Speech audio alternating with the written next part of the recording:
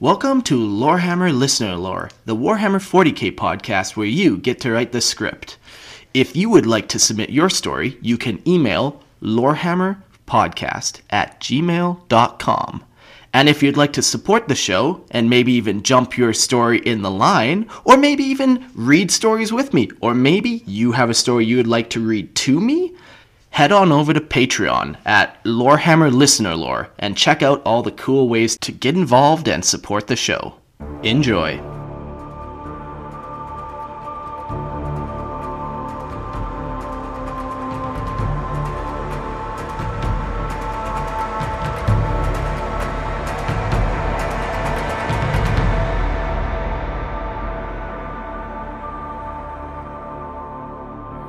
Hello and welcome to Lorehammer Listener Lore, the 40k podcast where you get to write the script. Oh boy, I'm your host Marcus, and I'm so excited because I got my homeboy Kristen. What's your name again? Christina? Christian. I go by different names in Christopherson. different countries.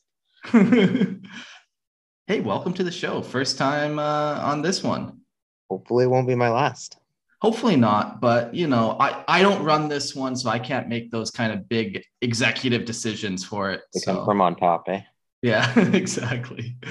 Today we got a cool story. It's called The Ghosts of Cadia, and it is written by Mist. We'll just start reading and then we'll let you guys listen. So, The Ghosts of Cadia, Introduction.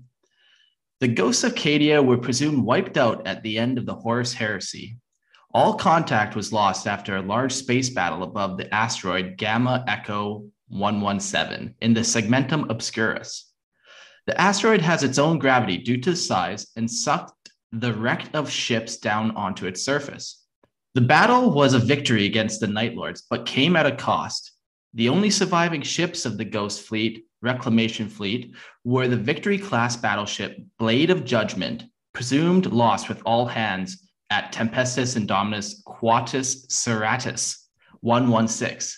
The battle barge Hand of Fate, Strike Cruiser, the Pride of Cadia, and the heavily damaged Romulus-class Star Fort, the Indomitus. They established a vacuum-tight city and fortress on the planet's surface, nicknamed Bastion Last.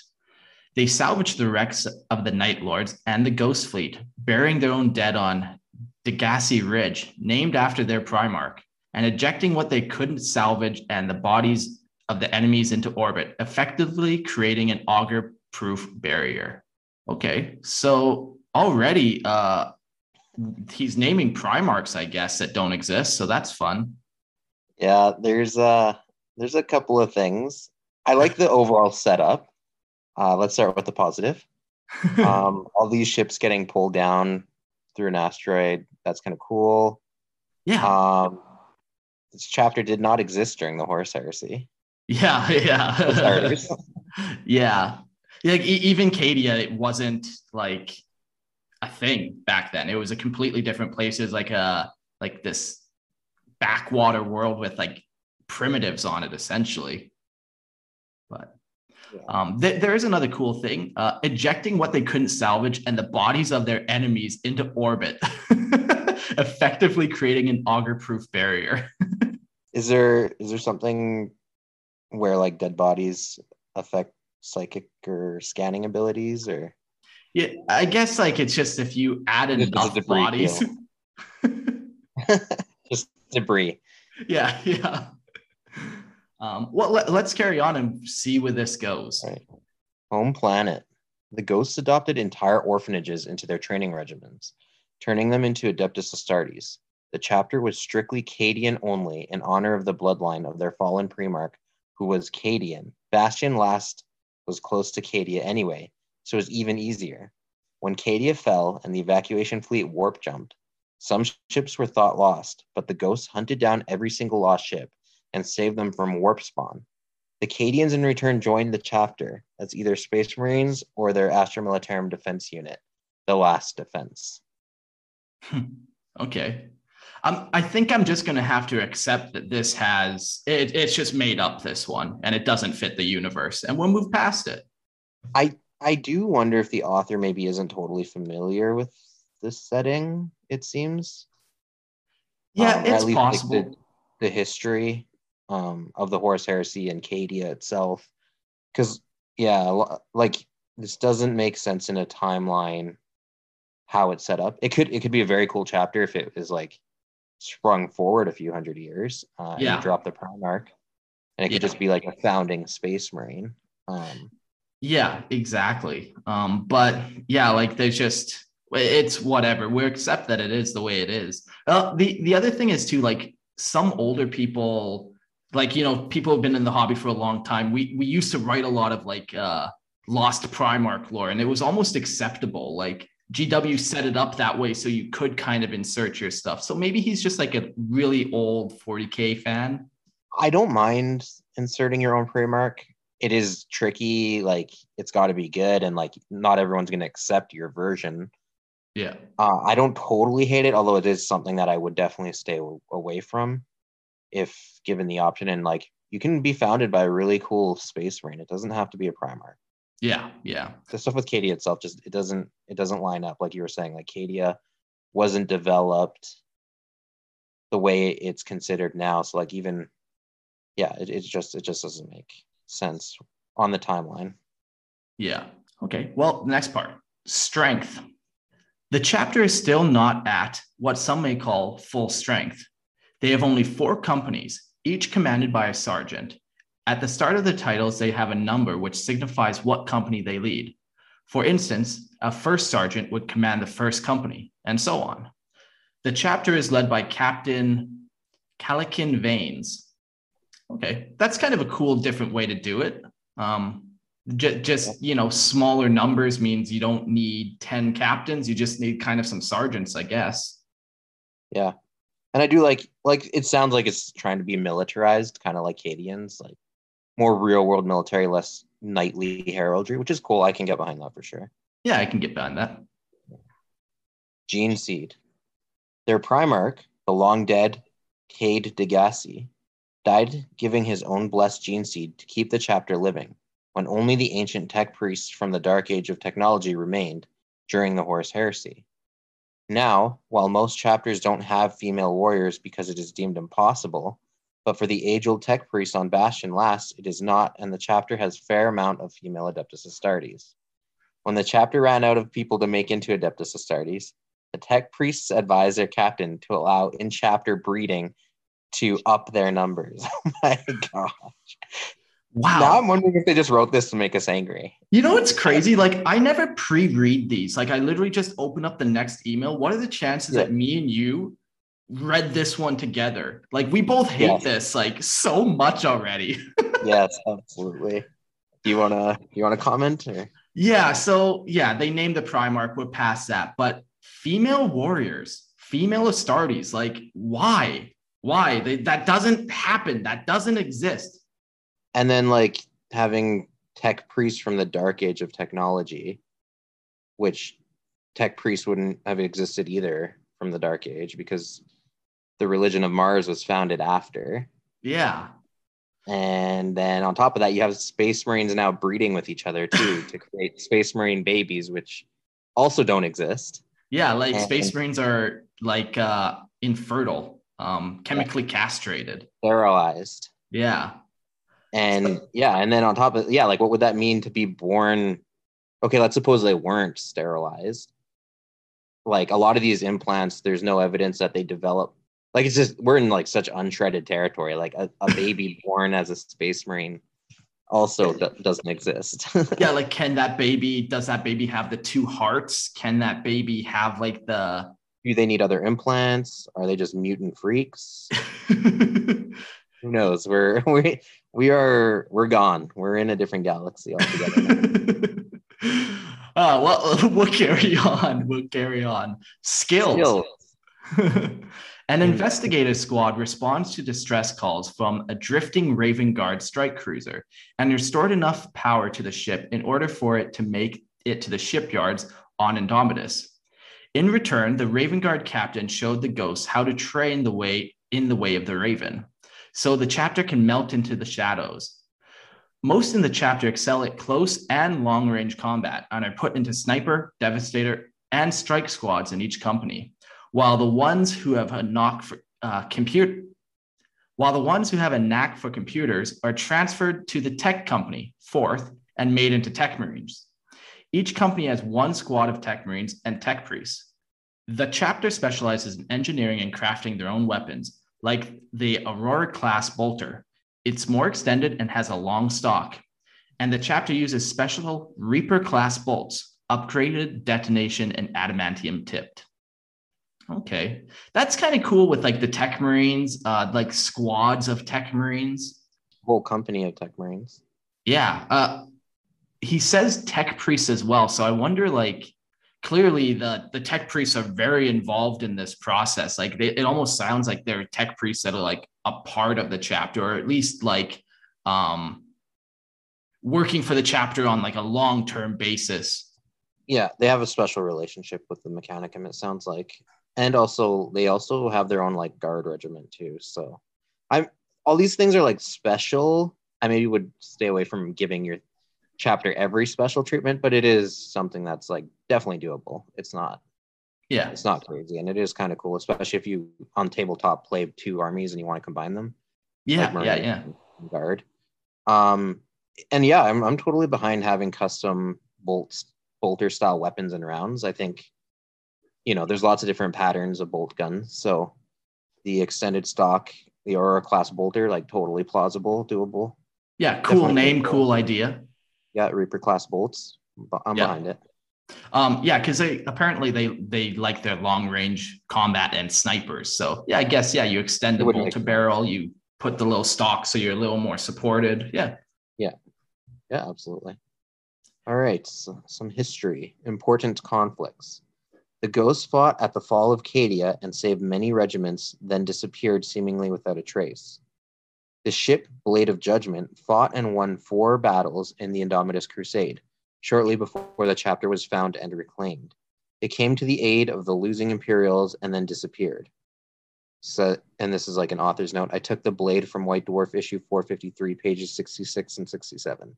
We're going to have to go and fact check that one. Yeah. I got my people on it. Yeah. The chapter was almost destroyed at Black Reach and Armageddon. Okay. Yeah, just some cool little details. I don't know how all these details fit. Like, okay, so what happens when you are found and you are found to have female Astartes and you have all these crazy things happening? Maybe you just can't tell they are females and they keep their helmets on, but like, I don't know, man. Heresy, you don't get away with heresy in 40K. And breeding Space Marine babies, like that would be crazy technology that everyone would need if that was the case, if that existed. Like, yeah, like if Space Marines could breed, you wouldn't need to abduct children all the time. Exactly. And you could like theoretically breed your whole army. And then also the implications of pregnant Space Marines now. And also, are you fielding them in combat? Are they? Who knows? Yeah. So many moral questions. Do they have to wear Terminator armor to allow for their belly? For the belly, yeah. Do you start having the children engage in combat at a younger age because they're more advanced? Do you have like an army of 8-year-old soldiers? These are the questions we need to know. Toddlers with guns. Okay, and the last part he's written for us is the Indomitus. The Star Fort originally was commanded by traitor Astartes. The Ghost Terminators teleported in to secure the landing zone for the Hand of Fate. The chapter's first company stormed the command spire, while the second, third, and fourth each took a sector and advanced inwards, exterminating everything in their way. A century later, a Space Hulk designated Sweet Revenge was speeding toward Bastion Last, and the Indominus blocked the Hulk from destroying Bastion Last. The Space Hulk lodged itself in the Barrack district, unleashing a swarm of Gene Stealers and an Exterminatus team of Cadian shock troopers and Cadian 501st, who were trying to destroy the Space Hulk from within. When the Gene Stealers were eradicated, they couldn't remove the Space Hulk, so they made it a part of the Barrack district. That's pretty cool, actually. Yeah, I do like that. Quick little references here. He seems to be into a lot of different sci-fi. He's dropping some numbers, like 117 is probably a reference to Master Chief for the first asteroid, and then the 501st is from Star Wars. Yeah, Vader's fist. So yeah, I think you might be a fan of multiple universes just sneaking Easter eggs in there. I just wanted to point that out. But yeah, it's cool. Yeah, like the Star Fort's cool. It's cool that they took it from traders and stuff, and like how they took it. Yeah. Yeah, I do like having Marine chapters that have kind of like their vassal guards, and then they're living with them on there, and this Space Hulk is now kind of lodged in it. Like I can totally picture it. And Yeah, it's very yeah. cool. I do like that, the imagery. Yeah. The Space Hulk was designated Sweet Revenge. Ah. Yeah. So overall thoughts on the story, like you really have to open up your mind. Like it doesn't fit 40K at all, but there are a lot of cool elements that if you got rid of all the shenanigans would be cool to hear more of and expand on that. Yeah. He sent us some artwork. I don't know if you want to go over it at all at the bottom there. Oh yeah, I guess we can. Yeah. Just some comments. The chapter symbol, it's a pretty cool image of Cadia like split open. Yeah. Like it's a circle with a giant I don't know, trench blown into it. Yeah. Cracking open. It's a very cool symbol. I do really like that. Color scheme is gray and red, and then it looks like they have, for the higher ranks, lieutenant and captains have a blue stripe and blue faceplate. And then it looks like they designate their squads like Devastator and Tactical and Sniper with their own symbols. Tactical is obviously the same. Devastators have like a shell. And I'm not quite sure what the Sniper symbol is supposed to be. Yeah, I'm trying to make that one out too. It's done in like MS Paint, so hard to tell. Yeah. So that's cool. I like designating. I like custom symbols for your squads. Color scheme looks all right. No complaints about the color scheme. Definitely black and red is a tried and tested pattern.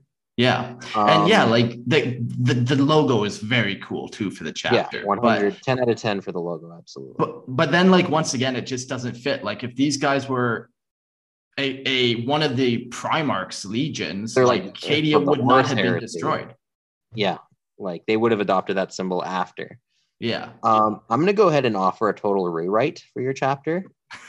Make them founded after the destruction of Cadia, and the recruits are drawn from Cadian survivors if you really need that Cadian link. Yeah. And that would explain their chapter logo, that would explain their name. And I like the name, like Ghosts of Cadia sounds very cool. Yeah. And like how they just like there must be some type of warp kind of interference with them because they're able to like disappear almost. Maybe they just like physically disappeared, like they just got up and left and not like disappeared into the warp. Yeah, but like Batman disappeared. Like, yeah. But like who knows, like if they're on Cadia and like that Black Star Fortress like smashes into it and like unleashes this whole warp rift across the entire galaxy, maybe their gene seed somehow did get infected or contaminated with like some type of warp fuckery, you know? They're talking like almost Legion of the Damned kind of thing going on, except for Cadia. Yeah. Yeah, I'm less into the supernatural, but it definitely could add like a mystery. Maybe they do. Maybe you leave it up in the air and like maybe they are supernaturally involved, or maybe they're just very stealthy and they just like don't like to talk. They just do their thing and they get out and don't leave much of a trace. Yeah. And then people are just left wondering like, did that happen? Is that real? Or was it our imagination? But yeah, I definitely would give this one a serious work over. There's elements that are definitely very cool that you'd keep, but I'd definitely rework a good chunk of it. Yeah. Hey, but either way, thank you so much for sending it in, and I hope we didn't hurt your feelings too much by shitting on your lore. Hey, if you guys want me to shit on your lore, send it to Lorehammer Podcast. Yeah, well, Christian, thank you for joining me. What are the chances that we read this one together? Man, jeez. This had to be that way. I want you to pre-screen the next one so I don't go to bed angry. Yeah, exactly. Well, I apologize for doing that to you. No. There's elements of this I do really like. I almost kind of started writing it in my head the minute I saw their logo and heard their name. Yeah. I was like, oh yeah, I know where this is going. And I was surprised it didn't go that way. Then it went to Space Marines, fucking female Space Marines. And you're like, I didn't see that coming. How did we end up here? Cool. Cool. Well, thanks for listening, and thank you, Christian, and see you all on the next episode of Lorehammer Listener Lores.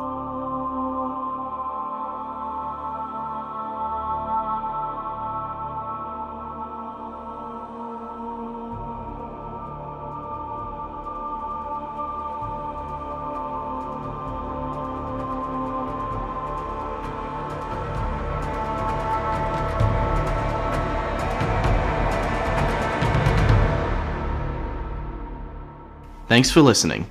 If you would like to submit your story, you can email lorehammerpodcast@gmail.com.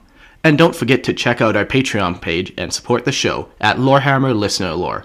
See you next episode. What's so special about Hero Bread's soft, fluffy, and delicious breads, buns, and tortillas? These ultra-low net-carb baked goods contain zero sugar, fewer calories, and more protein than the leading brands, and are high in fiber to support gut health. Shop now at hero.co.